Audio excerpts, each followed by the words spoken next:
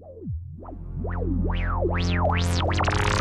and gentlemen, welcome to Down in Front. Today we're talking about Comic-Con. My name is always T. Christie. I'm sitting here next to Eddie the Eddie Doty. Literally sitting next to me. And Brian William Finifter. Greetings. Michael Dorkman Scott. Hello. And Trey Amazing Stokes. I couldn't get tickets. Can you guys lend me a badge? Oh, the Pro Reg it's been a weird year for the Pro Reg. We can talk about that So later. weird. The reason we're talking about Comic-Con is, A, we all have opinions about Comic-Con and experiences, and it's interesting to share them and also to prepare you for the next month of nothing but Comic-Con all the time here on Diff. We're not going to talk about this again.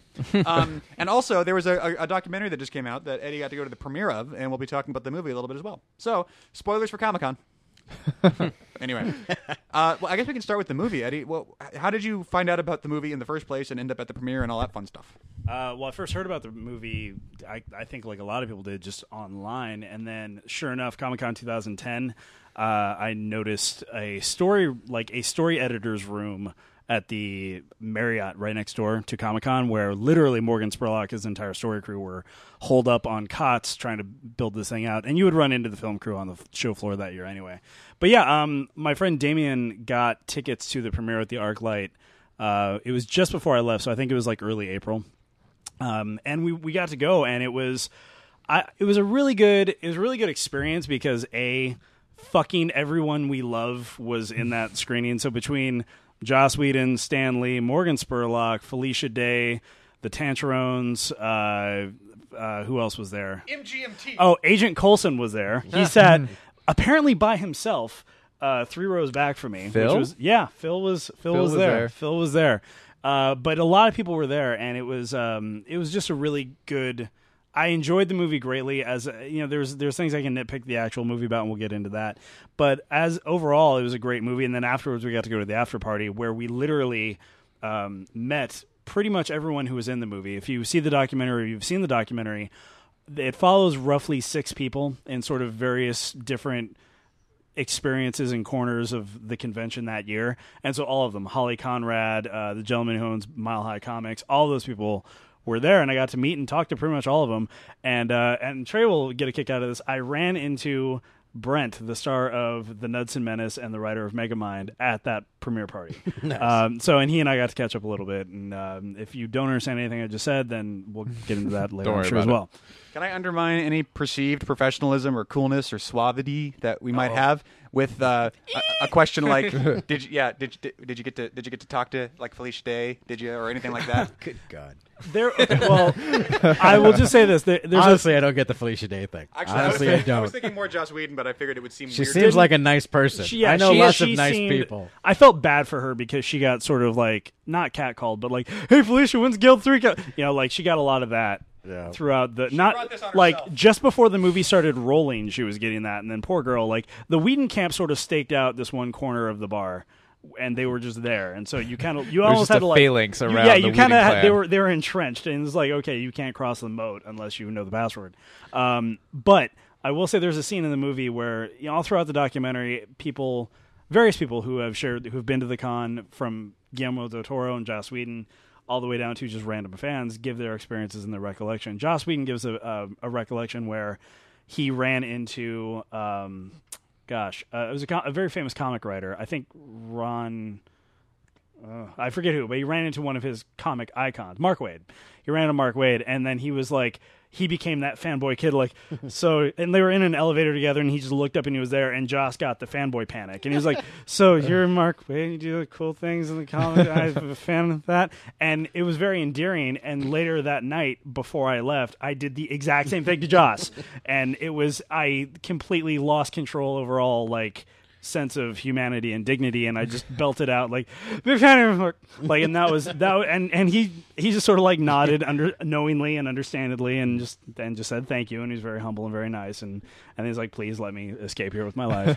Was he in super skinny modern Joss mode? Dude is yoked. Like he's like, he's got like definition and shit now. It was weird. It's like Jesus Christ, when you shed your pudgy shell and became something other than that. But overall, the movie was really good. But we'll go into it. We'll get everybody else's sort of thing. Let's shall we talk a little general Comic-Con stuff and then come back to the movie after that, maybe? Yes. Just to kind of even it out, so someone else can talk. I was going to say, Eddie, how do you put feel him about? on it? No, I know. But I was about to ask Eddie, like, well, how do you feel about Morgan Spurlock as a documentary? And it's like we're all just sitting here listening to Eddie talk, which I'm happy to do. I don't know. I love Eddie. I missed Eddie. Aww. But that No is touching. moving past Comic-Con, so Right. Yeah. We'll get more into the film, but we can just start with Comic-Con or whatever. I'll do my Comic-Con thing. I had never been to Comic-Con prior to 2006. I think I came out to 5. I came out to visit LA and see the folks that I knew from on the internet out here. And I don't remember if it was the Emmy thing or the Volume 2 thing. Or for some reason, we went down to San Diego and I saw Comic-Con for the first time and sort of just walked around into the dealer room. And that was really interesting and fascinating. And since then, I think I've gone every year. And since then, I don't think I've ever been to a panel. Like, my Comic-Con style is the one that everyone that really goes to Comic-Con kind of hates, where I'm the guy who walks in the front door and goes to the dealer room and goes, God damn, that's a big room. And I walk around and I buy a shirt and I leave. Like, that's me. That's all. And then I walk over to the Tin Fish and then I pass out. Like, that's sort of my style. So I'm not Mr. Comic-Con guy. That said, I go to the steak place, but otherwise that's my Comic-Con experience. yeah, pretty much. It's either Tin Fish, Rock and Lobster, or the Field, as I've noticed. And there's nothing wrong with that, though. There's nothing wrong with that experience. And Guillermo del Toro once said, not in the documentary, but he once said, and I agree, Comic-Con is a Russian doll. Like, if you had the first doll, which is walk in, holy fuck, walk right out. People in costumes, watch them walk by. You can go further down into the smaller dolls if you like. And if you were there, I was gonna. No, I think that analogy actually does apply because there are more layers to a place like Dragon Con, and the deeper layers are more interesting. You've obviously never been to the set of booths behind the mezzanine where there's like a small food court and it's literally the San Diego Furry Society and like all the crazy shit that used to have sway and dominion over Comic-Con. Comic-Con. Not on your guidebook. Right, exactly. The stuff you have to be a member of Comic-Con to know happening. Unplugged. Right, Yes. like the San Diego SCA. The forbidden forest of Comic-Con. The stuff that was front and center in '93, which was my first year there, because back then it was just 2 halls on the main bottom floor, and that was it. And so all that shit coexisted together. So you'd have like the Sailor Moon stuff next to the topless Olivia paintings, and they would all just sort of commingle and coexist. Now there's sort of like stratified layers of. It's kind of like the end of Gangs of New York. Like you see the 2 graves, and then centuries go by, and then suddenly there's 2 towers. You know. My Comic-Con experience every year is since 2007 I get in with the pro registration and usually bring a guest. I guess this year they have fewer guest passes than they used to. So it's usually me and someone else goes down for a day and comes back. But I did have an experience with a weird booth thing at the first con I ever went to, which briefly was a thing just for fan films called Fanzillicon in like 05, 4, 3? I don't remember when it was. I think 4. I think 4, 4 sounds right. Around the halfway mark of, Oh my that God. decade. 8 years ago. Dude, seriously. And I remember walking in and I was a wee pudgy little bastard, and I'm there with my dad. Your dad brought you, right? And I walk in the door, and first of all, it wasn't like you think of cons and you think of shit like Comic-Con. This was like they rented a little indie theater and like a banquet next to it, and put in whatever booths they could get to come, and it was like a guy with a green screen that he would do like the thing where he took out Han Solo's face and you get to be Han Solo in that picture, like you see at Disneyland or something, and then like a leather booth. Yeah, there was some straight up bondage booths, and it was so fucked up because I walked in and that was the first thing I saw, and I'm like, I'm at the wrong con. And the way I remember like kind of getting close, like I'd keep the perimeter and kind of come closer and closer every time, like what's going on at this fucking booth, because it really was like the guy in Seven sort of thing where it's like, look at all this sex shit, what's going on here? And like there was a little rack right up front that just had a few like lightsaber holders on it. It's like, oh, you guys, I see, yeah, you guys just built those so you could come here and sell your shit, right? Okay. Anyway, but my Comic-Con experience every year is boring.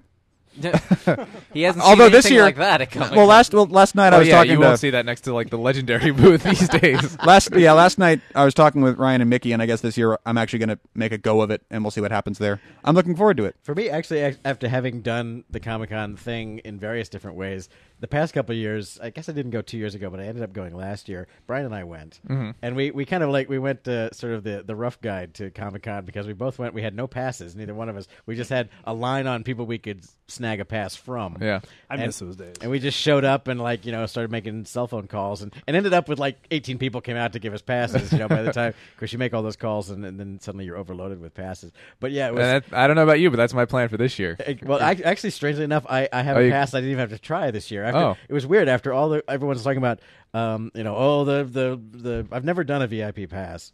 I said, I guess I probably could.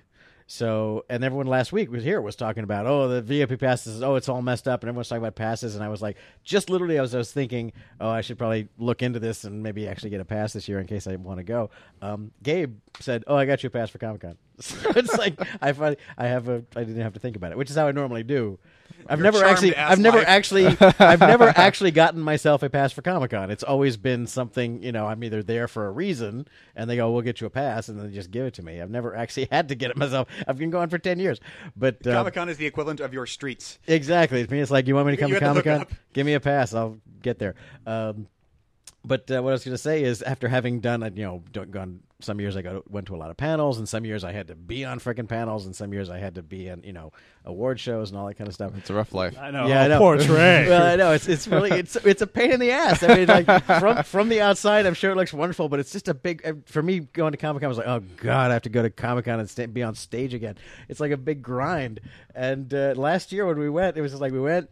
And literally just went in, walked around the floor a little bit, looked at cool stuff, saw women in hot costumes, went and had dinner, and I was like, all you other poor suckers going to those god awful panels and shit. I dodged a bullet. I felt like I was watching a train wreck from a distance. Like I was almost on that bus. Honestly, I'm at this point I'm the same way. I've gone to panels. I don't think I've ever done a panel at Comic-Con, but I've been to Dragon Con many times and done other cons and gone to panels, and sometimes panels are worth your time, but I can't imagine the thing that I would wait like 8 hours in line, like wait all day to see this one thing and hear these people talk. No. And yet, strangely, people do that. Well, it does happen. And God bless you, I guess, but no, thank you. The point of it, I think, is just focused aggression. Like you find the one thing that that I really do want to see, and so that I will invest. That will be my time sink, and I will invest a few hours for that one thing. But I never liked the daisy chain panels. And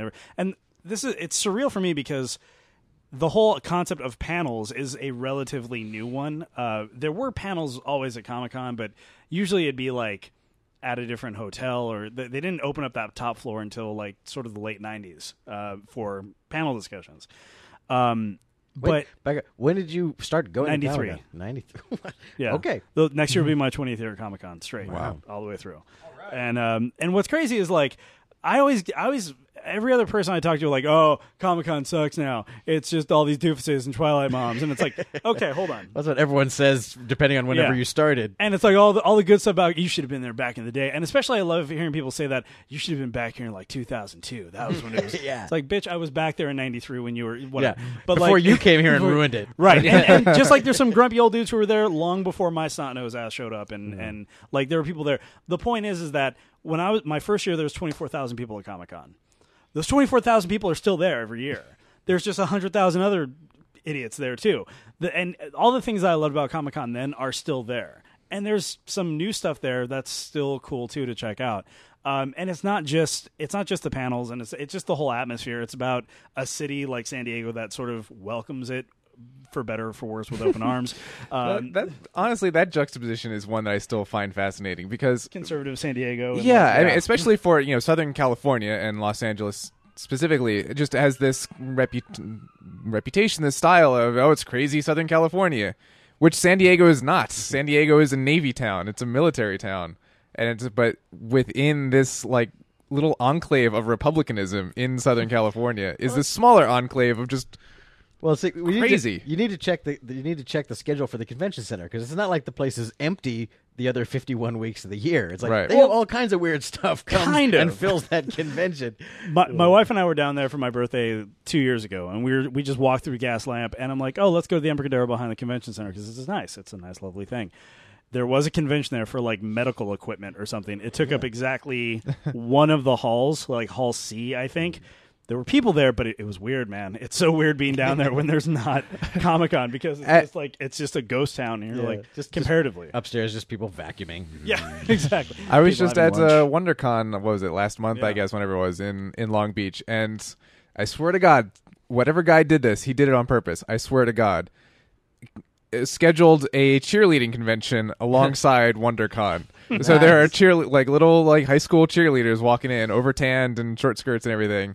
Walking past, the Mass Oversexed Effect 3 teenagers and the with Twilight swords Girls Someone and dressed yeah. up like Mathazar. Right. Yeah. Nice. Frank in the chat room asked, which is more exhausting, Coachella or Comic-Con? I've been to quite a few Coachellas where Coachella is more physically punishing because it's out in the sun and it's just nonstop and there's, beer and all this other stuff involved. But anyway. Burning Man.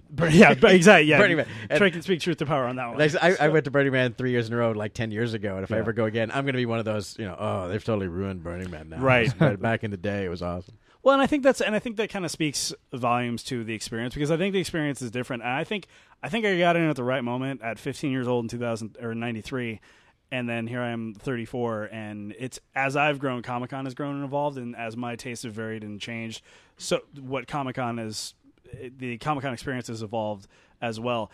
On one hand, it's a great place to network. On another hand, it's a great place to meet up with old friends that you don't get to see that often. It's a great city to just hang out in after hours. And it's a great, once in a while you get to see some cool shit. One of the panels I really like are the ones that are a little bit more niche, like seeing Will Wright speak for an hour was fucking awesome and inspirational and educational, and it was great. And it wasn't packed; it wasn't particularly hard to get into. You just walked in and you get to experience this stuff. And there's whatever your interests are, you can sort of find a place. And I think that's what the film was getting at, was sort of trying as best as it could to convey these multi-layered stratified experiences that coexist at the same time for a variety of different of interests. Yeah, it is. It's such a huge thing. It's like, people say, "Oh, I went to Burning Man and it was awful. I went to Burning Man and it was fantastic." Well, both are true, right? You can, like you said, it's Comic-Con is so huge. You can get all kinds of experiences out of it. Dorkman? Yes. You don't often drink Comic-Con, but when you do, what do you prefer? How do you con, man? Well, the first time I went to Comic-Con was probably, 2005, maybe earlier. I honestly don't remember what the first year was that I went. But it was back before it seriously exploded. Now, the very first day tickets go on sale, they sell out. And the first time that Ryan and I went to Comic-Con, it was literally, we were sitting around and we had nothing to do, and we're like, Comic-Con's this weekend, isn't it? Let's go. And so we did, and you could still totally get in. There were tons of tickets still available, and you could just roll up to it and go in. And since then we've gone pretty much every year, but it's gotten to the point, and I think the last couple of years have been really interesting because I would go to panels and stuff like that of movies I was interested in, just because they'll release trailers and stuff, sure, but they'll release new information, new scenes, and they'll have the filmmakers there talking about it, which can be fascinating or can be incredibly inane, depending. And so that's always fun. Used to be that we'd stake at Hall H is the big hall, where the major stuff happens. And it used to be we'd stake out a day where we're like, okay, there's 5 things happening in Hall H, so we'll just go camp out in Hall H on Saturday. So you were the ones that started it. And the other days are the ones that where we're going to be, hey, we have to sit through Twilight and stuff like that, so it's punishment enough to get to our... Because that's the secret to Hall H for people who are going. Just sit there. Go to the ones, pick out the one that you want to go to and go 3... 3 panels before that nobody really wants to go to, because that's how you get in, and then you just sit there because they don't clear out Hall H in between. My God, why? Why would anybody do that? Because what else are you gonna do? You've got the 3 other days. Live your life. Go to the gas lamp district and have one of those great steaks. There's seriously great restaurants all over the city, but also we do that afterwards. Be prepared to stab somebody in the eye, apparently, as well now too. But lately, we were there when that happened too. We were in the room. Oh yeah, I was there. But and the next day, people had costumes that were making fun of it. Yeah. My people. Someone should tell this story for those of us like me who don't know what the hell you're talking about right now. We were, but yeah, it's come to the point, and I think I'd be interested. There's this documentary. I'm almost interested in another documentary, kind of charting the way that Comic-Con has kind of developed and grown in its relationship. Because Comic-Con was there creators. for Star Wars in the first place. Right. Yeah, but that was weird because it's a comic book convention, or so it was once. It still is, It and I'm still is, gonna put that out there. But that it still is. But that's I know that's one of the old timer complaints is that Hollywood has ruined Comic-Con by turning it into their big But now Hollywood's backing off because of the failure of things like Scott Pilgrim and stuff like that. And so it's literally Avengers. It's back on now. Yeah, it's on like Donkey Kong again now. Well, we'll see. But I mean. They didn't. Last year was a bit smaller than previous. Well, last year was smaller, and this year they're releasing Dark Knight Returns before Comic-Con as opposed to the week of or the week after. Well, and that more has to do with Nolan just wanting to keep people to keep their fucking mouth shut about the movie and stuff like that. You know what I mean? So, but then they can talk about it afterwards. It's been over the past decade that Hollywood has discovered Comic-Con as a marketing tool, which definitely changed the face of it tremendously. Right. And it's like used to be like, oh, maybe you got a movie that's maybe comic related, or maybe we'll have some crossover with that kind of market. Go down and open up a booth. Now it's like the big presentation where huge things are planned for Comic-Con to talk about a big movie that they're trying to promote. Well, if I may, I can track sort of the benchmarks of how the fuck all this shit happened. Okay, that was what you call setup. Yeah, and here we go. Yeah, and, someone who's been going for 20 years might expound on what I just What a said. great setup! I'm going to set things up now. I'm smooth if nothing else. Yeah, see, when I do subtext. when I do a handoff, you're not supposed to acknowledge. No, it's more just my own. Anyway, I'm on 3 hours sleep.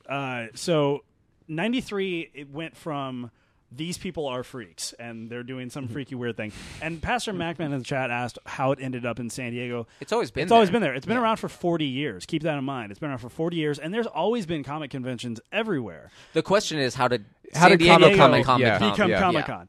Well, San Diego became Comic-Con because San Diego's lovely. San Diego's lovely. Yeah. It's during the summer, and so for a lot of big store owners and collectors and retailers, it's like, you want to go to San Diego for the summer? Sure, why not? Los Angeles has always been a huge comic market comparatively to other markets, and why not? And it just over years it started gravitating there. And the thing that the Star Wars being previewed back in '76, I think, was part of that, and sort of became like, wow, they showed Star Wars some Star Wars stuff a year before it came out. Well, let's go to San Diego, and then it built to the largest con, and by the largest con, I mean 25,000 people or so.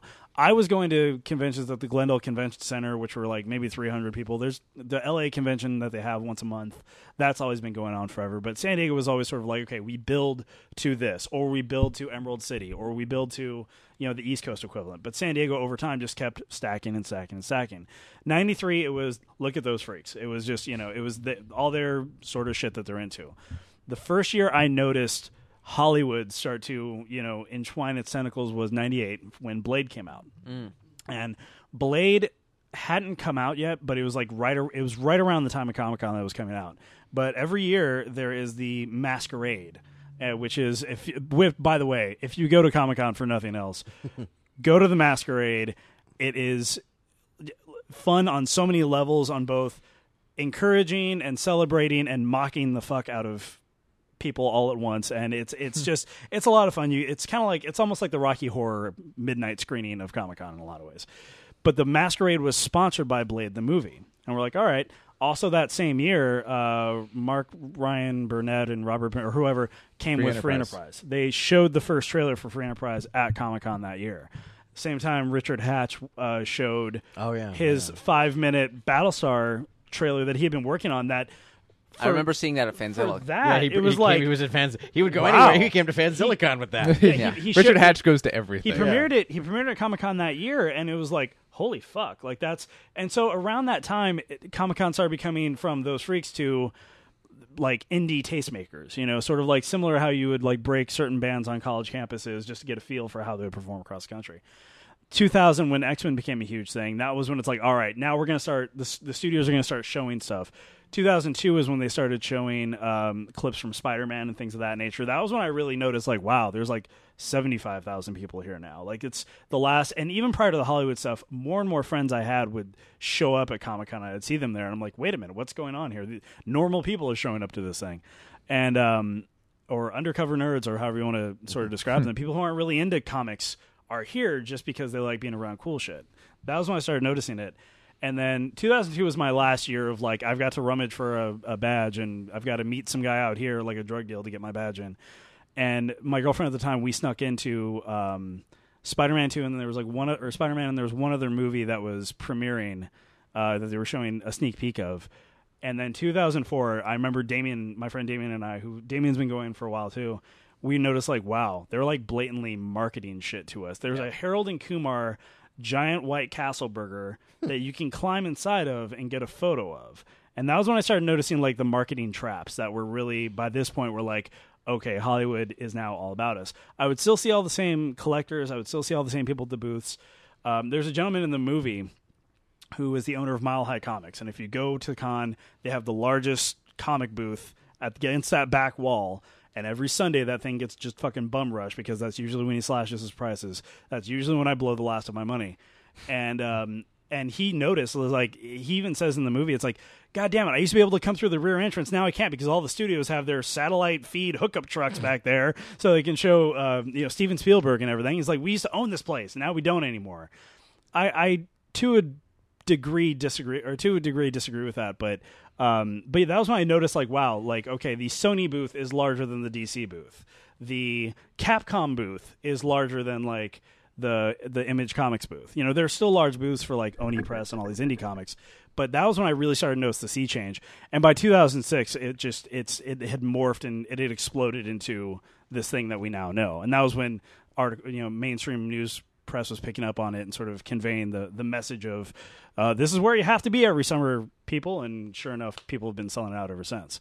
You can't buy your next year's passes at the con like you could back then and not have to worry about it. Like, now you have to register and all this other shit. There's a whole weird, and they changed it this year. There's this entirely new, more complicated system. Everybody keeps saying that, but like, I got my pass no problem. Like, for whatever reason, like, I didn't have to re-register this year, and they sent me my badge and everything is great. But that's weird. Anyway. Yeah, for everyone, they were like, you have to sign up for a member ID now, and you have to do this whole thing and go through this whole process, and then at the end, they're like, that's for later.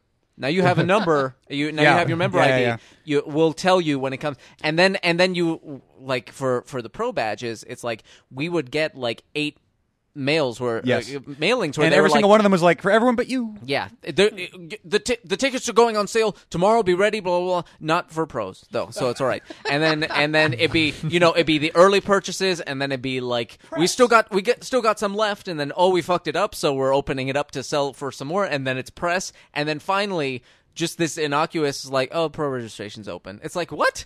This I have to run to my computer now. Yeah. Yeah, Comic-Con is crazy, dude. I'm trying to figure out why I go. every time I'm like, yeah, I'm doing it. It's a lemming-like thing, you know. It's yeah. Like, it was the thing last year. It was like we went to meet some people. Yeah. And it's like, yeah, but it's like we're drawn to Comic-Con, but it's like, but there's nothing there that I want to go to that steak place across the street again. That's all I want. The Tin Fish, man. For me, Tin Fish is also another good choice. But for me, it's very much it's that, like, I want to walk around the floor for about an hour, and maybe then I want to get the hell out of there. Yeah, maybe run into a couple people, but most of the people that I hear are here already. Right, so but yeah, I want to walk around the floor for a little while and then get the fuck out of there. At this point, it's true. There's some friends of ours, Travis Bowles and them, who come out from Texas. I mainly go to hang out with them at this point because they come out, and they may not come out this year, so I'm not sure I'll go right. if they don't come out, to be honest. So. Well, I mean, it's just, again, your experience. The benefit of going so many years is that I have different things I can always sort of fall back on. Like, my friend Sean, who comes with me every year, he's much similar to Trey. He'll step on the show floor, like, okay, I'm going to go drink now. But even so, we find our own sort of things to do. My buddy Sean Baby from Crack.com, another good friend of mine is Sean Smith, who owns SeanMoles.com, which is like a plush toy. They also have like an iPhone game. They're like popular like toy designer. My buddy Phil Gonzalez from Blizzard, we do this thing every year. I don't because I can't draw, but we go to the Tin Fish, we drink, and they do Monster Off, where they draw monsters and then they hypothesize skill set and who can battle. You come up with your own sort of nerd traditions to do there, just because, or you can at least, because you're just sort of, you're in. For a long time, Comic-Con was like, it's like this is where we can sort of be that. Exactly. It's weird now because we have geeks have sort of taken over the world in many respects. It's you don't have to be ashamed about knowing what a natural 20 is. You don't have to be ashamed about playing Ultima Online, although you should be. But it's very true. Because I only went to Comic-Con for the first time since I moved out here, but I've been going to conventions in general since I was a kid. And yeah, when I was a kid in the early 90s, that was the quality. I was okay. I'm going to go here where everybody else is weird in the same way I am weird, and so I don't feel bad about being weird. I'm gonna go to my geek speakeasy, my geekeasy. Yeah, basically, and that quality is not present in our society at large anymore. So it's changed. I think the nature of conventions in general, but Comic-Con definitely. Yeah, this is no longer like Comic-Con is no longer a celebration of the counterculture. It's the touchstone of the culture. Yeah, so. Brian. Yes, sir. What is your favorite thing that's ever happened to you at Comic-Con? Like, what's the story that's like, that's the fucking cool thing that happened at Comic-Con. Either something that's wacky that you saw, or a weird hijink thingy that you ended up in, or anything like that? Well, at Comic-Con specifically, because, I mean, I haven't... Well, I know Eddie has 9 of them, and I'm just trying to not stack the deck 20 here. years worth of stories. Do you have anything just crazy, or no? Well, I haven't actually spent that much time at Comic-Con. I mean, like, the first year that we went, it was... At least that I went, we didn't even go inside. We just went to that Mystery Science Theater thing. Remember that? Oh, yeah. That was 2008. Yeah, that was... Wow. I do remember that, yeah. I think I went in. I don't remember. I think I remember, like, abandoning you guys just in the gas lamp. Anyway, last year, for instance, we were walking towards the back of the hall, and I start hearing this, step aside, really loud, guy yelling, screaming. And he's, as I start seeing the crowd... They're fucking nerds. What are they going to do? Stepping aside. They all just start stepping aside.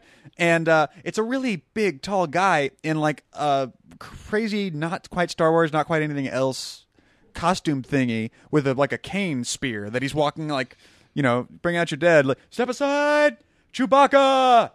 And it's Peter Mayhew being pushed on a wheelchair and looking like just kind of confused and amused and sad, just being like he's being pushed through Comic-Con on a wheelchair, and a guy's walking around in front of him. Step aside, Chewbacca. And I looked at him and I was like, oh, buddy. Now that's not to be confused. Was there an Ewok next to him blowing through the horn? But at Celebration 2 in Indianapolis in 2003 or whenever that was, I did round a corner at the same time Kenny Baker was running a corner in the opposite direction, and I did almost kill him. He did run face first into my hip and go down. And then he cussed at me like a sailor, and I laughed. Did he go, Did he curse you in any way? He didn't curse me. He didn't burn my remains over a copper bowl or anything. But no, he was just like, you fucking eyes, look what you doing. I'm like, I'm sorry, R2. Now, see, this didn't happen. That's what R2's always saying. We just don't understand it. It was just beeps and whistles. He's being censored. That's all. Yeah. I mean, this didn't happen. No, he didn't go. It didn't happen at Comic-Con, but it happened at the first Dragon Con I went to, which was 2005, which was... I might have told this story before, but my friends had spotted Space Ghost. The guy who did the voice for Space Ghost, and they were really excited. And so as a whole group, my friends were... And I never watched the show, so I was like, okay, I'm just going to follow my friends, I guess. But they saw him walking across, and they were taking off after him, and I'm just kind of in the back going, all right, whatever. And we happened to walk by the table of Dick Gordon, who was the command module pilot of Apollo 12. And it was like, if you've ever seen that Simpsons episode where they go to the sci-fi convention and they do a joke where Neil Armstrong is in the corner and like his agent is trying to get people to come over and go, people, this man has actually been in outer space. And Edna Krabappel goes, nobody cares. That's what this was. That was exactly what this was. It's just this man who has actually been to the moon and back, and nobody gave a crap at all. And because it's me, because I love that sort of thing. I saw his name and instantly just like, holy shit! Did you run up and ask him to sign your salad dressing or something?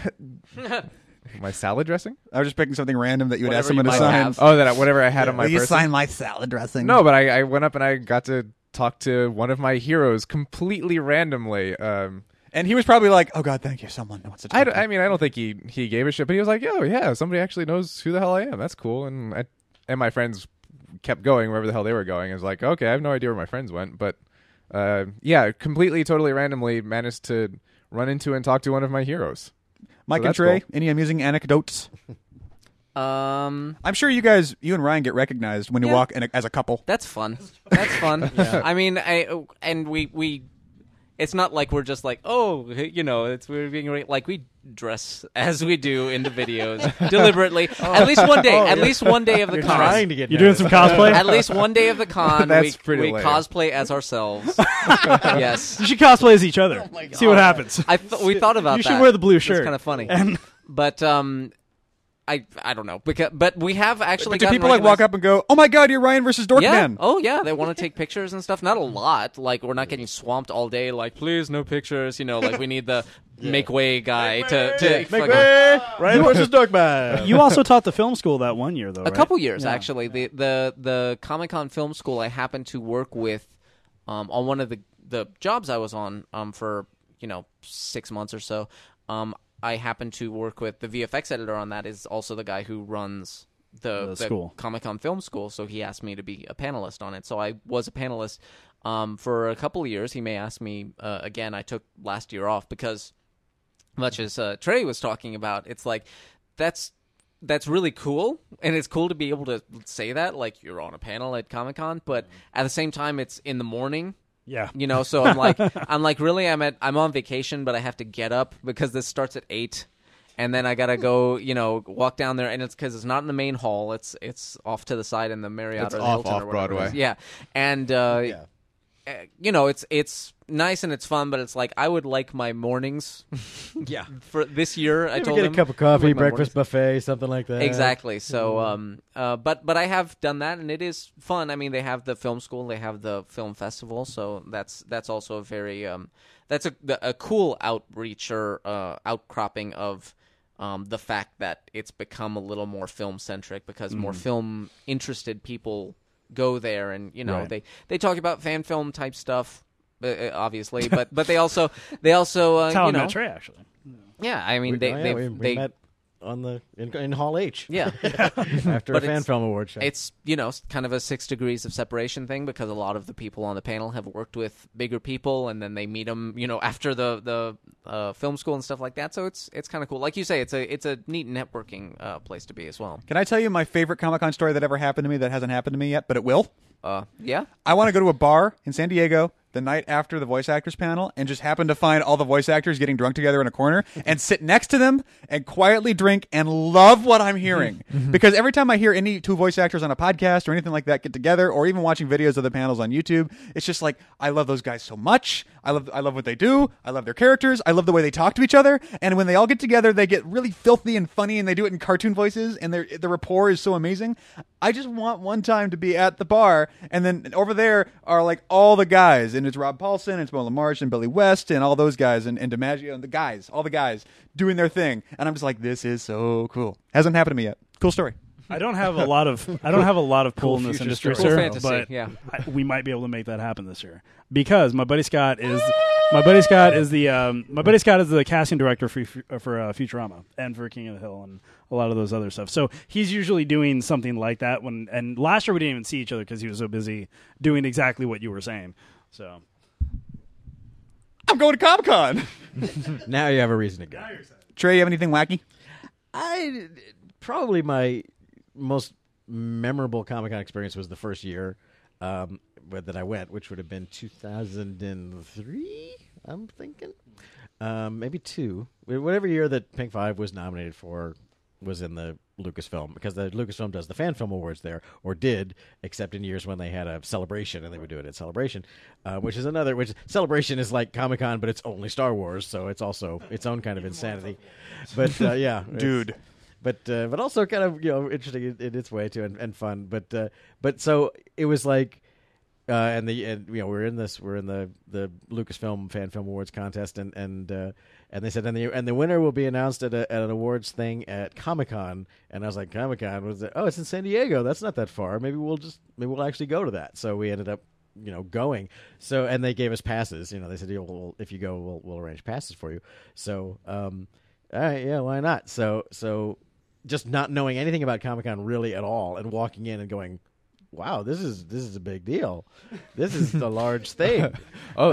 This is a thing. I didn't realize. the this was a humanity. thing. Yeah, this is quite something, really. And then to go to the Lucasfilm Awards, which is only like the second year they were doing them, and it was in Hall H, and I think it was Hall H, and it's full of people. And, Ballroom 20. Oh, is that Ballroom 20? Yes, thank you, Ballroom 20. Ballroom 20. Not quite as big as Hall H, but big. 6,000. Yeah, 6,000 is 3,000. Yeah, 3 to 4. Two people, 5 people. I Yeah, don't 2 know. people, 5 people, and it was full.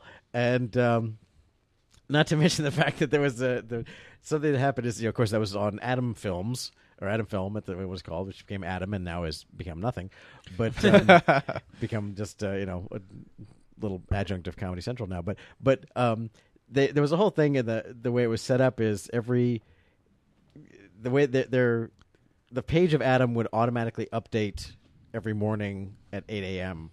And so obviously what they would do is they would set a template the night before, and then they would update.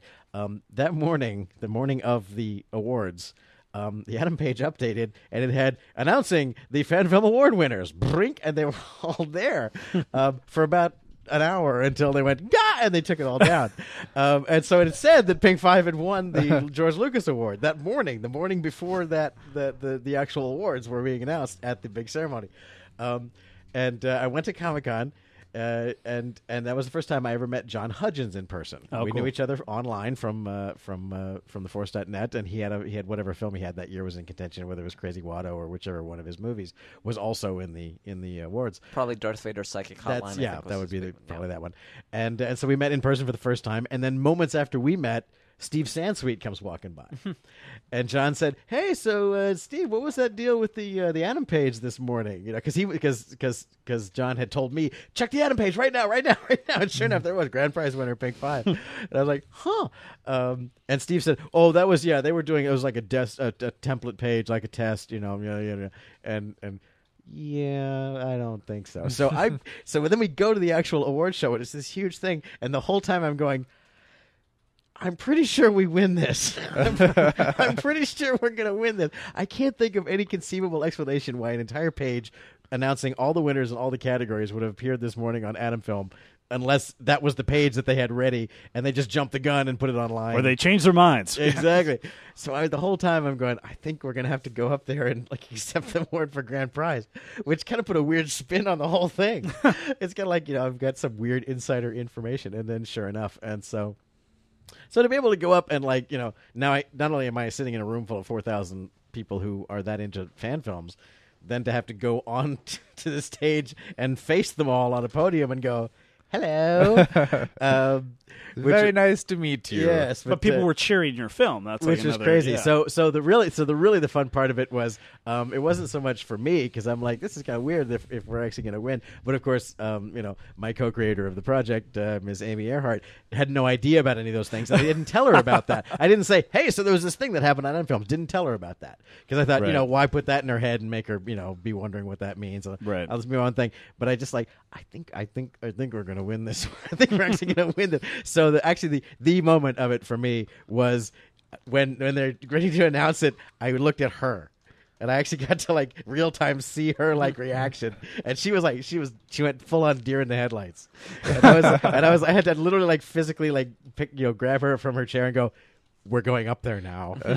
You have to remember Let's English. go. Let's go. We're going up." Nice. And I pretty much just put her in front of the podium and let her say whatever she was going to say, and I was like, "That's." So that was the most memorable, certainly just because of the novelty of all of that, and so on. I had a peripheral moment at Celebration 2 because Trey and Amy were there for the thing I think you're talking about in the first half of that story. And I guess for some reason or another, you knew to walk through the little celebrity hall where you give them 2 pennies and they sign your paper to Le Parmentier?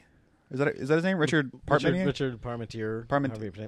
The guy who Whether you don't pronounce try to scare us with your sorcerer's ways, Yeah. Lord Vader guy. The only guy who ever crossed Darth Vader and didn't die Right. is his claim to fame. And I'm just sort of walking, I'm trailing behind like a moron, behind Trey and Amy and Terry, whoever else was there. And Terry wasn't with us, but wasn't there that time? no. So I must be mixing up memories, but I'm just sort of looking around hey, there's Billy D. Williams. Man, he got rolled under a bus. Look at that guy. Anyway, and I'm walking just down these people that I kind of recognize, and all of a sudden, there's a line of people in front of Parmentier or however you say his name, that guy, Sorcerer's Ways, and Yes. he glances up to his right and sees Trey, and jumps over the table like a leprechaun and like gives him a hug. He just stood up and he was like, "Hey, you guys!" He recognized, you know. And I guess he one way like wanted to keep talking while he was signing things for the line of people that were in front of him. So Trey and Amy end up going back behind the table, and I don't remember where I was. I was around, and Amy's just sort of like waiting while Trey and him are talking, and people start lining up in front of Amy. Yeah, like, are you pick 5? Here, sign this. She signed about 5 books. Yeah, it was adorable. And a line started to form, and I said, "I'm going to start taking their tickets any second now because it was a ticket deal. Like you buy a ticket for 5, and Carrie Fisher costs you 4 tickets, and you know, Parmentier costs you 2, and all that kind of stuff. And I'm going to start taking tickets. Where do we cash these bad boys? Yeah. All right, the moment has come. Eddie, let us hear. Yeah. So I had the Amy obviously more than me, but I have had the experience of walking around Comic-Con and people go, "Hey, Trey," and I'm like, "Oh God."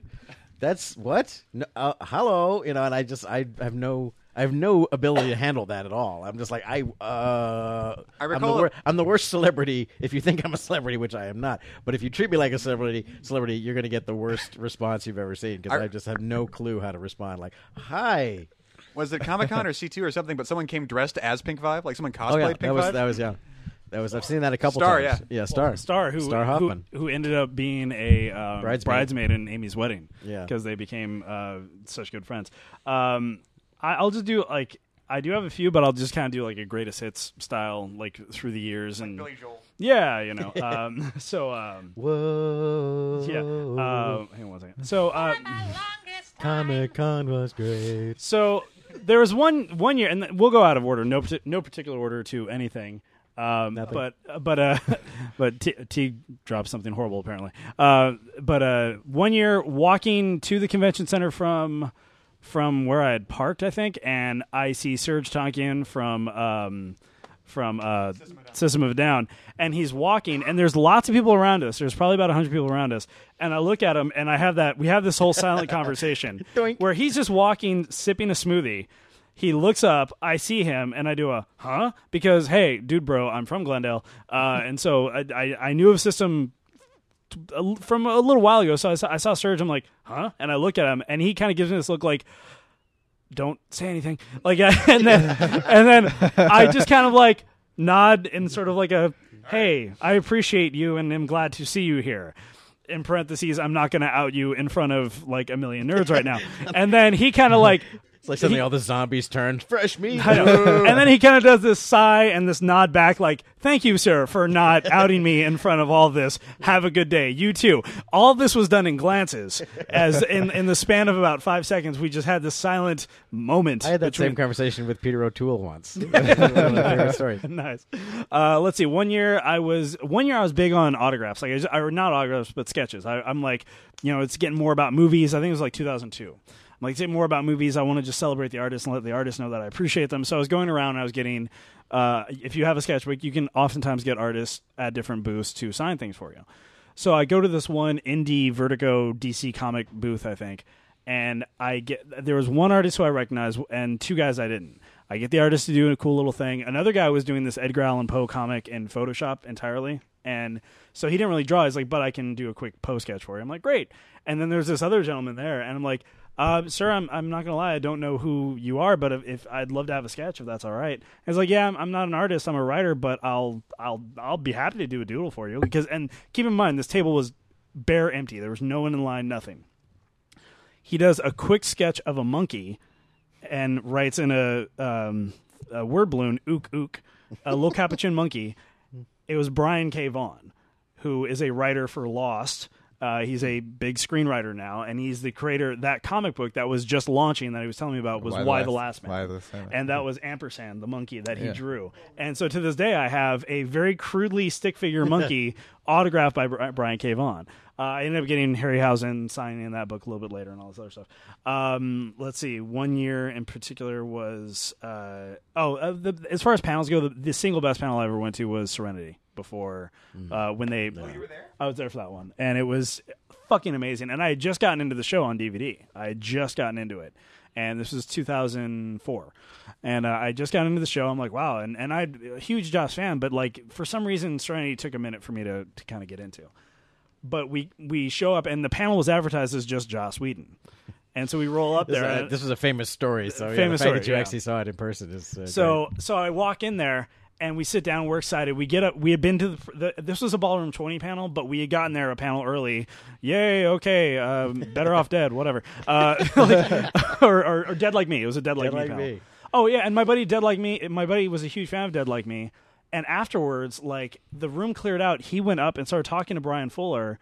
And Brian Fuller like gave him writer advice and gave him his email and said, "Yeah, stay in touch. Let me know what you're up to." Like he made a really good connection. This is like you could still do that back in the day. So then we sit down, Serenity. We're excited. Other Whedon nerds around us, yay! And sure enough, I'm like, that's an awfully big table for just Joss. Like and they didn't have name tags out, but they had mic set up. So I'm like, it looked like the Last Supper with no one there. Well, Joss came out to the lectern to the left. And I'm like, why is he not center stage? Because I've been to a few Joss Whedon panels before, and the one pre-Firefly where he was talking and he showed the Kelly gets shot scene from Firefly before the show ever happened, and he gave his description of the show and all this other shit. And so he's like, well, I told you I'd bring a surprise. I brought 9, and he brings out the entire cast and crew. Place loses its fucking mind. That was a pretty good Joss Whedon impression. Thank you. You just have to talk slowly and enunciate everything as your voice fluctuates. And a very slight lisp. And a very slight lisp. Yes. Joss Whedon. Anyway, so like he's here. So he does that whole spiel. The crowd just goes fucking bug nuts, and the entire panel is great, and you can clearly see which half of the cast Comic-Con has scared the fuck out of. Yeah. Not Marina Baccarin. She's into it. But Simon. Yeah. He's just sitting there just like wide-eyed, like, I don't know what to do with this. Both the Tam siblings were just didn't know what the fuck to make out of it. How was Fillion? Fucking loved it. He ate it up. Fillion at Comic-Con is a fish and water. Fillion will go to any convention. Him and Jane him and Jane. And when it came to the question and answer portion, anytime someone had a question for Adam Baldwin, it was like, question for Animal Mother, like like without fail. Like I don't know if it's one guy who did it and everybody else felt the need to follow up, whatever. Someone eventually asked Nathan Fillion a question, like it was like a deep character question, like what do you constantly go back to in your characterization of Mal? And he sits there and he kind of just really contemplates it, and he's like, well, when I think about Mal, the one thing that's always important to remember is that no matter what, in any situation he's in, he has the legs of a dancer. and it's just this great, like, everyone in the room is in a great mood, front and back and forth. They showed the extended trailer, including the first time that Rivers says Reavers, and the crowd lost its fucking mind. Like, yeah, we're gonna finally see Reavers. And there were Wonder Woman questions because Joss was writing Wonder Woman at the time. There was all sorts of shit. Like it was. Oh yeah, like they're gonna give him a comic book movie. I know. Well, I mean, there was a panel I went to a couple years after that where it was Joss had just gotten booted off of Wonder Woman. Dr. Horrible hadn't happened yet. Dollhouse wasn't, like, he wasn't doing anything. Why are you even here? Like, why are you even here? Yeah, it was that, and I remember being sad. Like, there's the room was full, but there was no wait. Like, I got in pretty easily. I'm like, oh my god, what's happening to my Joss? and I was like kind of worried for the guy. And I actually got to go up and ask a question, and he gave a really great articulate answer. And like, but at the end of it, I remember him saying, like, as everybody was about to dismiss, he was doing like a webcomic, and he was just in between shit. He wanted to do a ballet with Summer Glau. He wanted to do like a 1-act ballet with her because she's a ballet dancer and he wanted to like do a thing. But it was all just independent shit. And so at the end of it, as everybody was getting up to leave, he's like, hold on, everybody stay for just a second. I just want to say something. He's like, this last year and a half has been the most professionally challenging of my entire career, and I would not make it through if not every single one of you. And so, I mean, he went into more detail, but he like, it was just this really kind of quiet, beautiful moment of like someone giving back to, and like having a creator sort of resonate in that same sort of frequency with the audience. And that if there's one good thing to take away from Comic-Con is that moments like that still happen. Whether it's like the Tron panel that I got to sit in and do, and like people feel it. And that's, if there's any benefit to be had of this huge modern Gilded Age of Comic-Con at its greatest, probably, or at its grandest, I should say, is that those moments like that are still possible. Yeah. That's my panel experience. The panels I've been to, which isn't that many, but over the years I have been to a few, or just sort of like, oh, there's no line, I'll go see this.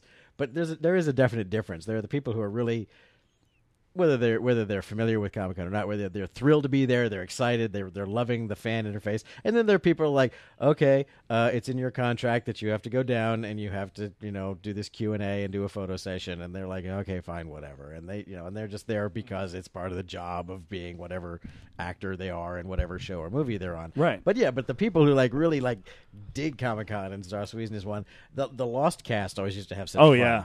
The Lost Cast would have fun. such a hoot with that. I was in the Lost panel that one year where they were giving away gifts. Was that the year that Hurley asked a question? From Hurley the was the audience? year before, but he can't. Or no, that was the year Hurley because they gave him the jar of mayonnaise, and Hurley was happy. The dude came up dressed exactly as Hurley, looked exactly like Hurley, and they were giving away gifts for every question. They had this giant box of set goodies, and they would just decide on the fly what they should pair somebody up with. And so they saw Hurley, and it's kind of fucked up, but it was really funny. So Hurley asked a question, okay, cool. And what should we give Hurley? I know. And they pull out a giant tub of Dharma mayonnaise. Right. And they cut on the monitor. They cut back to the Hurley, and he's got this giant grin on his face, and it was just that's so sweet. It's too bad the show sucked. I've got two that I just remembered actually, panel-wise. But I was at the Expendables panel the year that happened. Nerd. Well, the awesome thing was that Bruce Willis, he's not a major character in the Expendables. I guess he's going to be bigger in Expendables 2, but he just really has a cameo in Expendables for one scene. So he wasn't really on the panel, but he showed up for the panel, and he wandered on stage just so drunk, so clearly drunk. And they're like, all right. We better. Bruce is here. Bruce is here. Sit aside. There's an empty mic. Scoot over, and he just kind of sat there and was. I mean, he was very positive about. He thought it was a great movie, and he loved working with Sly and blah blah blah, and was very positive about the whole thing. But the whole time, everyone is up there waiting for the other shoe to drop because they could just tell that it was like he wasn't invited. We didn't know he was going to come. We're about to be next to whatever YouTube clip is on every blog tomorrow. He crashed Comic-Con. He's gonna fall off the table or something. He crashed the Expendables panel, and then the mayonnaise story reminded me of I went to when Watchmen was coming out on DVD. They showed the extended cut of it at Comic-Con. It was the first place you could see it, but they showed it with Zack Snyder sitting there giving a live commentary, and people could ask questions, or people could write in he had kind of like we do. He had a little chat room for people to ask questions, so it was it was a kind of special commentary that would only happen on that that one occasion when they were doing BD Live stuff. They were still trying to make that happen. That was a thing. If you bought the Blu-ray, you got a pass where you could log in at this date and time to actually participate in it and stuff like that. So that was cool. And we wanted to see that and see what he had to say, and it was cool. But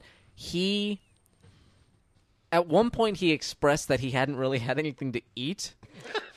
And over the course of the thing, people just kind of came up, and someone came up and just gave him a jar of peanut butter. And then a little later, he was like, all right, I'm not sure what to do with this. I don't have any. Someone comes up with a loaf of bread and just puts it on it. And he's like, I can't. And then, it just escalated. There were utensils, and people had stacks of paper plates they were giving him. And he's like, what is happening? What is going on here? So they it's built up random con-goers, or was it staff? They're oh, Zach said he needs food, no. so... It was just random people who had this stuff, and they just slowly collected this feast on the dais for him. Sharing their rations.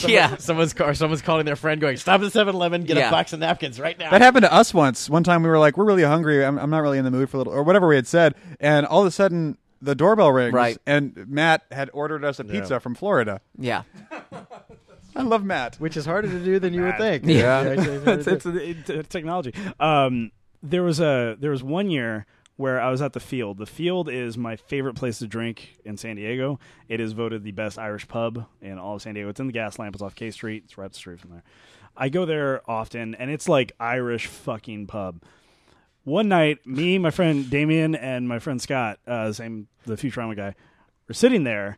All of a sudden, this gigantic Scotsman, with long black hair and a black goatee and 2 full sleeves, sits down and is like, how the fuck are we? Like that. I'm like, is this guy cosplay? What? Like, I didn't know this guy from Adam. And he just starts talking to us in this thick Scottish accent and buys us drinks and just starts talking to us. I'm like, I don't know what's happened, but hey, whatever. And so we just start talking, and Turns out he was a Games of Thrones cosplayer. No, he's the writer of Lobo, the comic book. Oh.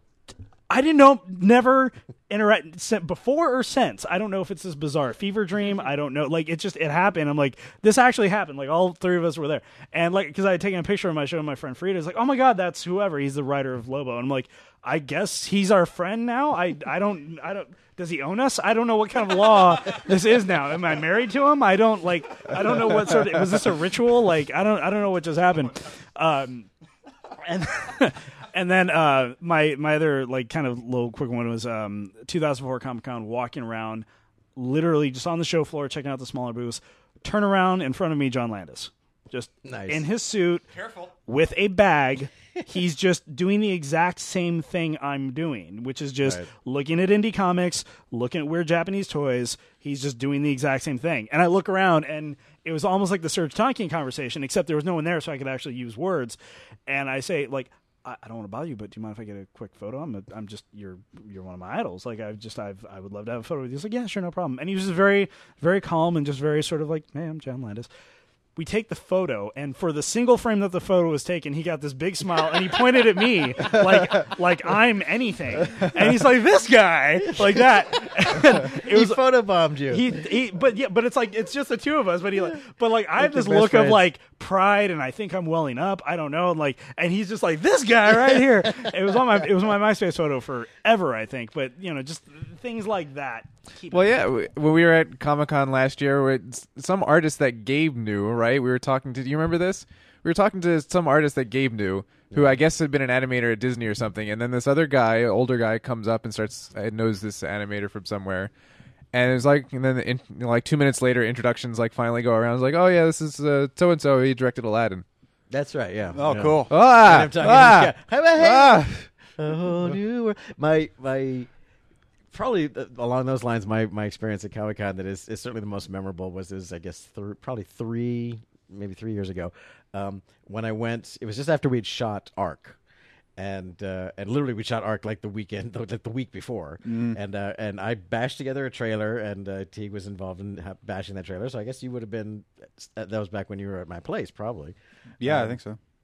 Bashed Maybe? out, I don't remember. Bashed out a trailer, and then because I was invited to like be at a booth, like do a thing at the Adam booth. And I was like, hey, the Pink 5 guy, you want to do a thing in our booth? And I was like, yeah. I came and I promoted Ark, and Renee came and used the booth to sign autographs. So Renee and I like did a little grassroots thing. So she had an event to go to, and then we'd separate, but then we get back together again and do another booth thing or whatever else. And we're doing this promotion of Ark. We'll put the DVD into any screen that we could get it into. I think it was that year. If not, it was the year after that we both were at Comic-Con. But she said, I got her that year. I got her into a party. That I happened to get invited to this party, and Stan Lee was there, and so on. So I guess it was the year after that we were both at Comic-Con again, and she said, "I think I can. I've got an invite to the sci-fi party. I think I can get you in." And so, all right, let's go. So it was Renee and her manager Michelle and Gabe Sachs who we hooked up with, and me all went to crash the Sci-Fi Channel party, and it was the year that Sci-Fi was just announcing their new rebranding. They had just become Sci-Fi. SYFY. Siffy. And Which, it was I gotta say, and I didn't mean to cut you off, the one great thing Sci-Fi does every year for Comic-Con is they take over Cafe Diem, and they make it into the best breakfast place in all of Con. Proceed. But we go there, and we had to do some like double talk at the door to like, we're guests, Gabe's a television producer. He's produced like 10 television shows, and we're like, we're with them. we were like pretending we're like the dates of the chick from Xena and her manager, like. We're totally, hey, sweetie, come on. It's like we're trying to play this vibe like we're dating. It's like we're on a double date. And so they said, all right, fine, go in. We had to go down the red carpet. We had to do the photo. We had to do the photo thing. And I'm like, I was not prepared for this. So Gabe and I go down. We're going down the photo thing, and we're standing on either sides of Renee, and just like boom, boom, boom. I've never been like paparazzi'd before, and I'm like, oh my God, this is a nightmare. This is horrifying. And then and the paparazzi, you have to give them their credit. They recognize Renee. You know, she hasn't been on television in a decade, but they knew who she was. Yeah. You know, and they're like, one of them said, "Hey, gentlemen, would you mind giving us a photo of just the lady?" And Gabe and I were like, "No problem." And we left like little Roadrunner tracer lines, like vanished. Get me the fuck out of here. Exactly. And there's a great picture. It was on, I swear to God, it was on Getty Images. There's a great picture of Renee standing there, head to toe. I swear to God, in the corner of the frame, the bottom corner left, you can see Gabe's shoe leaving, and on the bottom corner right, you see my shoe leaving. It's fantastic. It's like look, the toe of my shoe is on Getty Images. So we work our way down. I got past Renee because she was bogged down with photographers, and I bumped right into the next woman in line who was in the next, and it was Zoe Bell. Yeah. And so she turns around like, "Oh, I'm sorry, excuse me." And I'm like, no problem. She goes, "Oh, this is crazy, isn't it?" "Oh, it's totally crazy." And then Renee comes up and she knows Zoe Bell because Zoe was Zena's stunt double, and they would, Zoe probably spent more time next to Renee than Lucy Lawless did. And her clothes. Exactly. Trey, this is very important. Was Zoe Bell the most lovely creature of all time? She was very cute and very fun, and Australian as all get out, or New Zealander, or whatever she's from. Kiwi. New Zealand, I guess. Yeah. And then so Renee goes, "How do you guys know each other?" And we're like, "We just met 8 seconds ago in line, but we feel like we're all friends." So we get through that whole clusterfuck and we get in. And I have to say, the sci-fi party was geek heaven as far as like, because everybody was there. Yeah. The entire cast of Battlestar Galactica was at this party. The entire cast, and other people, not even sci-fi people, came to this party. Right. So the entire cast of freaking Lost was in that room. The cast of Battlestar Galactica, the cast of Eureka. J.J. Abrams comes walking through. I'm sitting down next. I just grab a drink and I'm sitting down, and I realize I'm sitting next to the cast of Warehouse 13, or like at the next cubicle. I got my Saul Rubinek and I are like bumping spines. I'm like, oh, okay, which is not a euphemism for anything, by the way, but. And it was just everybody there was somebody, and I'm there with Renee, and Renee's actually, she's not very Hollywood, and she's not she hasn't been on the air a lot lately, and for someone who's like, people will geek out when they see her, she's actually kind of shy and doesn't really do those kind of things. So I'm sitting here with the star of the co-star of Xena, and we're nerding out. I'm like, look, there's so and so. She's like, oh my God, that's so cool. And we're like, we should really go. I know we should go talk to these people. You have cred. You were on a TV show. You can go talk to them. She goes, oh, there's Kevin Sorbo. I was like, well, no, it doesn't count if you talk to Kevin Sorbo. you worked with him. You were on the same show together. That doesn't You probably count. have his number. Yeah, so because they're friends. So she had to go talk to, so she abandoned me to go talk to Kevin Sorbo for a while. So I circulated around. And I'm just sort of like, I'm really just going, everybody's here. Jennifer Love Hewitt is here, and everybody is there. And I'm just the NBCU family. Exactly. Yeah. And I'm just going, this is really amazing. And then I happen to be sitting there, and I just look across the room at a group of people, and I go, and that is Joss Whedon. That's Joss Whedon standing over there. He was very much to himself at the Comic-Con. Well, he started to himself. He tries. And then another dude came up and started talking to him. I'm like, oh, yeah, see, someone else was... No, that guy talking to him is Nathan Fillion. That makes sense. Okay, that's fine. So that's Joss Whedon and Nathan Fillion talking over there. And now some other good... that is goddamn Adam Baldwin, who has just joined them. And now Nathan Fillion and Adam Baldwin and Joss Whedon are having a chat. And who's this blonde guy with his back to me? Of course that's Alan Tudyk. Who else would that be? Yes, I'm watching those four guys. They're all very tall, or they seem very tall to me, and they're just Joss is a little tall, yeah. They're just chatting, they're just having fun, like, hey, it's an opportunity. I'm going, come on, Marina Baccarin, come on, Jewel State, where are you? It was only those four. I regret to say, only the four of them. Your story sucks. Yeah, I know it does. Come back with a real story. Yeah, but it was that kind of party. Not even Gina Torres, huh? Not even not Gina Torres, I'm afraid. But actually, the greatest moment was Renee. We're like, somebody. We should go talk to somebody. We need to go talk to somebody. We need to do some. And she goes, "Oh, there's Sanctuary and Stargate. Amanda Tapping. Amanda Tapping. She goes, "There's Amanda Tapping. I've talked to her before. She's nice. Let's go talk to her." I'm like, "All right, sure. you go. Whatever. You're my shield. You're my human shield. Go talk to Amanda Tapping." And I've told this before. Amanda Tapping, in person, not in character, looks like she should be running a bed and breakfast in Torquay. She looks like Basil Fawlty's wife.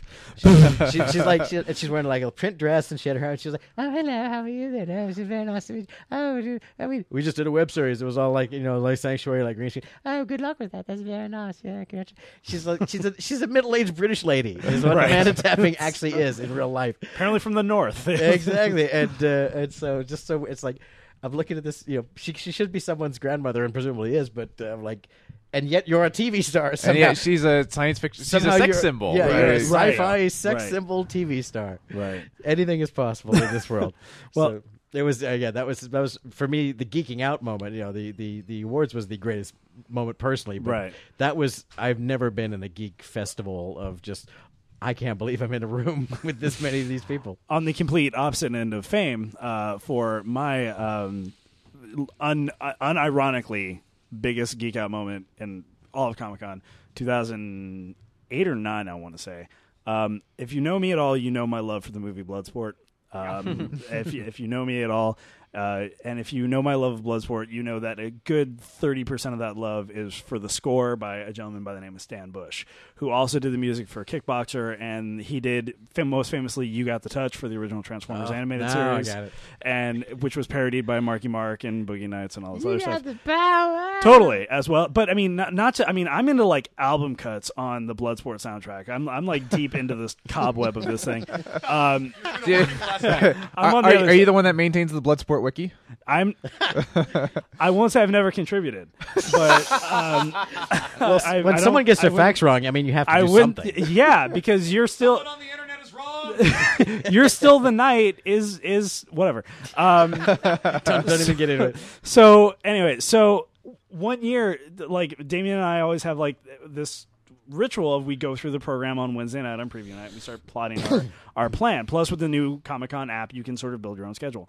And we're like, holy fuck, Stan Bush is here. He's at a booth for something completely unrelated to anything. Like, he was just there. It was like brand new linoleum polish with Stan Bush. It had nothing to do with anything. He was demonstrating a Vitamix. I guess. I don't know. But it said he will be at this booth and will perform live. Whoa. And I'm like, my life is, and Sean is with us, and Sean and I's friendship at the kernel was our mutual love of Bloodsport. Like that's what blossomed everything out from there.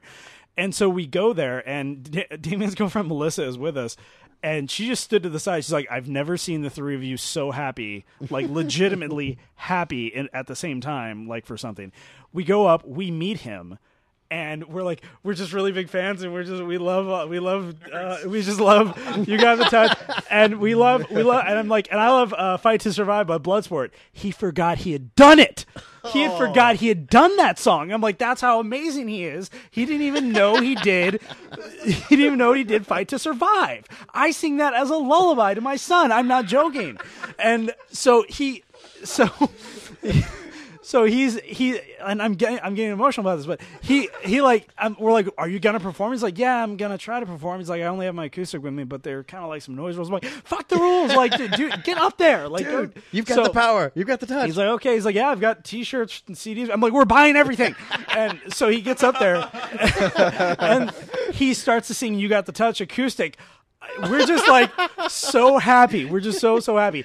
The security guard in the background is like, bring it down a little bit there, and so then he starts to go like MTV Unplugged soft singing, like after all is said and done. Like he's starting to do the whole song, and then he tried to remember Fight to Survive, but by that point they made him sort of shut it down. Each of us bought 2 shirts. I would hope so. One to wear, one to autograph. Yeah. All those autograph shirts have gotten framed at this point by all 3 of us. Sean, I'm not joking. Like I'm not being ironic. Oh, I know you're not. Like, so we did that. We left, and Melissa was just in tears, laughing at us. She's like, "I've never seen this." We ended it by getting a photo that's Stan Bush in the center. Sean is a very tall guy. Damien's pretty tall. Stan is, of course, he's tall. And so they're sort of in the thing. I'm in the background just with my arms up like this, just ecstatic. And it's one of my greatest Comic-Con moments, period. I had one more adjunct to my sci-fi story. As I stepped outside to have a cigarette, like I do, and most of the the paparazzi had all gone away. It was toward the end of the party. Things were kind of winding down, but people were still kind of showing up. And a guy comes up there was still someone watching the rope. Didn't just let anybody in. This guy comes up and someone could go in there and bomb all of the sci-fi exactly. channels. I know. Just my God, you could destroy pop culture for 10 years. Imagine, like I want Lost to be off the air now. Boom. There it is, gone. No more Velociraptor. Which would be quite a twist, as a matter of fact. I'm going to kill J.J. Abrams and the entire cast of Lost. Take that, ABC. But I'm standing there, and this is kind of quiet on the street, but there is still the guy at the door, making sure that the riffraff doesn't come in. And this guy comes walking up the sidewalk, and he's like, "Hi, I'm sorry, I should." I think I'm supposed to be on a list, but I don't know. And the guy's giving him this look like, well, I can tell you're not on TV, so so he's like, well, what's the name? And I'm sitting there and I go, his name's Phil Plait. Whoa! And Plait looked at me like, doink, and I was like, gotcha, buddy. Got your back on this because I'm behind the rope. I'm like, I'm on. If I can get in, you're in. Don't worry about it. But that was my rock star moment. Was I recognized Phil Plait, and Phil Plait was surprised and pleased that I actually. Did you fist bump and then ride off into the sunset with Stan Bush playing? Because that would have been awesome. I wish if I had known that Stan Bush was available. Did you have a conversation after that? Sort of like, oh, thanks, bro. Actually, we had a conversation on Twitter because like a month later. Phil, or sometime later, Phil Plait on Twitter said, because I follow him, he said, "Hey, so who follows me that I should be following back?" And I'm like, "I'm that guy that recognized you at the sci-fi party." Boom, follow. Anyway, we should wrap this up. But Comic-Con, I want someone real quick just to acknowledge. Pastor MacMan had a question. What's the best way to spend one day at Comic-Con? What's a little short list of don't miss stuff? Blasted. I'm not. I all I can say is the 10 Fish, man. That's all I got. There's a nice little restaurant outside of Comic-Con. It's right behind those fountains. It's right out front of the building, and I always like going there and getting fish and chips. Never too busy either. Yeah, it's really weird that it's not, because it's like right there and it's really good. Good food. There's a bar. Yeah. Anyway, the real answer to the question is, well, as we've said, there's so many things that Comic-Con is. It's like, what is it you want? I mean, do you want to see a preview of an upcoming movie? Do you want to get someone's autograph? Do you want to buy merchandise? I mean, it's like you need to sort of know in advance so you can target that if you only have a day. Right. And that's kind of like, and to actually talk about the documentary a little bit, but like to kind of tee off on that though, that's what the film does well is sort of, and if you haven't seen the film is available in select theaters. It's on iTunes. It's called Comic-Con Episode 4: A Fan's Hope. And it's directed by Morgan Spurlock, produced by Harry Knowles, Joss Whedon, Morgan Spurlock, and Stan Lee, just some people you may or may not know. A random group of guys. People. But they're all people who recognize what Comic-Con is. It features interviews with fucking everybody in the movie. And it's sort of loosely, it doesn't try to follow the history of Comic-Con. It's not a historical documentary. It follows 6 sort of not really interconnecting stories, but standalone stories of people who go to Comic-Con for various reasons. And I would say, of all the people who have ever tried to describe the Comic-Con, the film comes the closest. It pretty much covers everything. It's after the movie, I turned to my friend and I'm like, that's the convention. They don't really cover San Diego itself as much, but it shouldn't. It's not a tourism video. But the film covers this girl, Holly Conrad, who is a costume designer. And she's huge into the Mass Effect video games. And I saw her at the Masquerade one year, but she's this young girl from Bakersfield, and she designs these amazingly articulated with servos, and puppet controlled masks of all these Mass Effect characters, and she goes and she completely annihilates the Masquerade. But you see why she's into it. There's two different gentlemen who are aspiring artists, and they go to this thing called Artist Alley, which is still as popular as it ever was, where if you want to get into comic drawing, you can have peer-reviewed work by actual editors and other artists. And those two guys they have different styles, they have different sort of varying success levels. The owner of Mile High Comics sort of tells his story of being the veteran there all 40 years, and he's trying to sell this one comic that's worth, I think, $285,000. And he's debating selling it because he's sort of like on the other end of it, where he's just like, this is kind of sad. It's the twilight of the comic days, no pun intended. There's and my favorite is this gentleman who met his girlfriend at Comic-Con a couple of years prior, and he mainly goes for the panels, and he's going to propose to her at Kevin Smith's panel, and at the Q&A he's going to get up and propose, and that story is hysterical because she's this amazing girlfriend who just doesn't want to leave his side. He's like, well, do you want to go off on your own and go see it? He's like, no, I just want to do whatever you want to do, honey. He's like, I need to pick up the ring. Fuck. Like you just see this nice guy just like stirring and like he's panicking, trying to like find a way to make this work. It's these really endearing human stories that interconnect, and all throughout, it's sprinkled with interviews from everybody from Stan Lee, Joss Whedon, Thomas Jane, everyone, Kevin Smith, Zachary Quinto, I mean, everybody, like literally everybody. Guillermo's in there, like everybody's in there, but also fans giving their perspective. My only criticism is that after a while, those drop-ins get a bit repetitive. Like they start covering sort of the same ground. There's no real build or escalation or like point it arrives at. It sort of presents its point and then just reiterates throughout. But the stories are charming enough to where you're invested, and even if you don't know anything about Comic-Con, it's a pretty entertaining little documentary. So I want to see it. I will go check it out. Anyway, until next time, my name is T. Christie. Brian Penninger. Mike Scott. Trey Stokes. And this has been Down in Front. Also, go to our website, buy our shit, and go to the forum. Bye. Bye. See you at Comic-Con.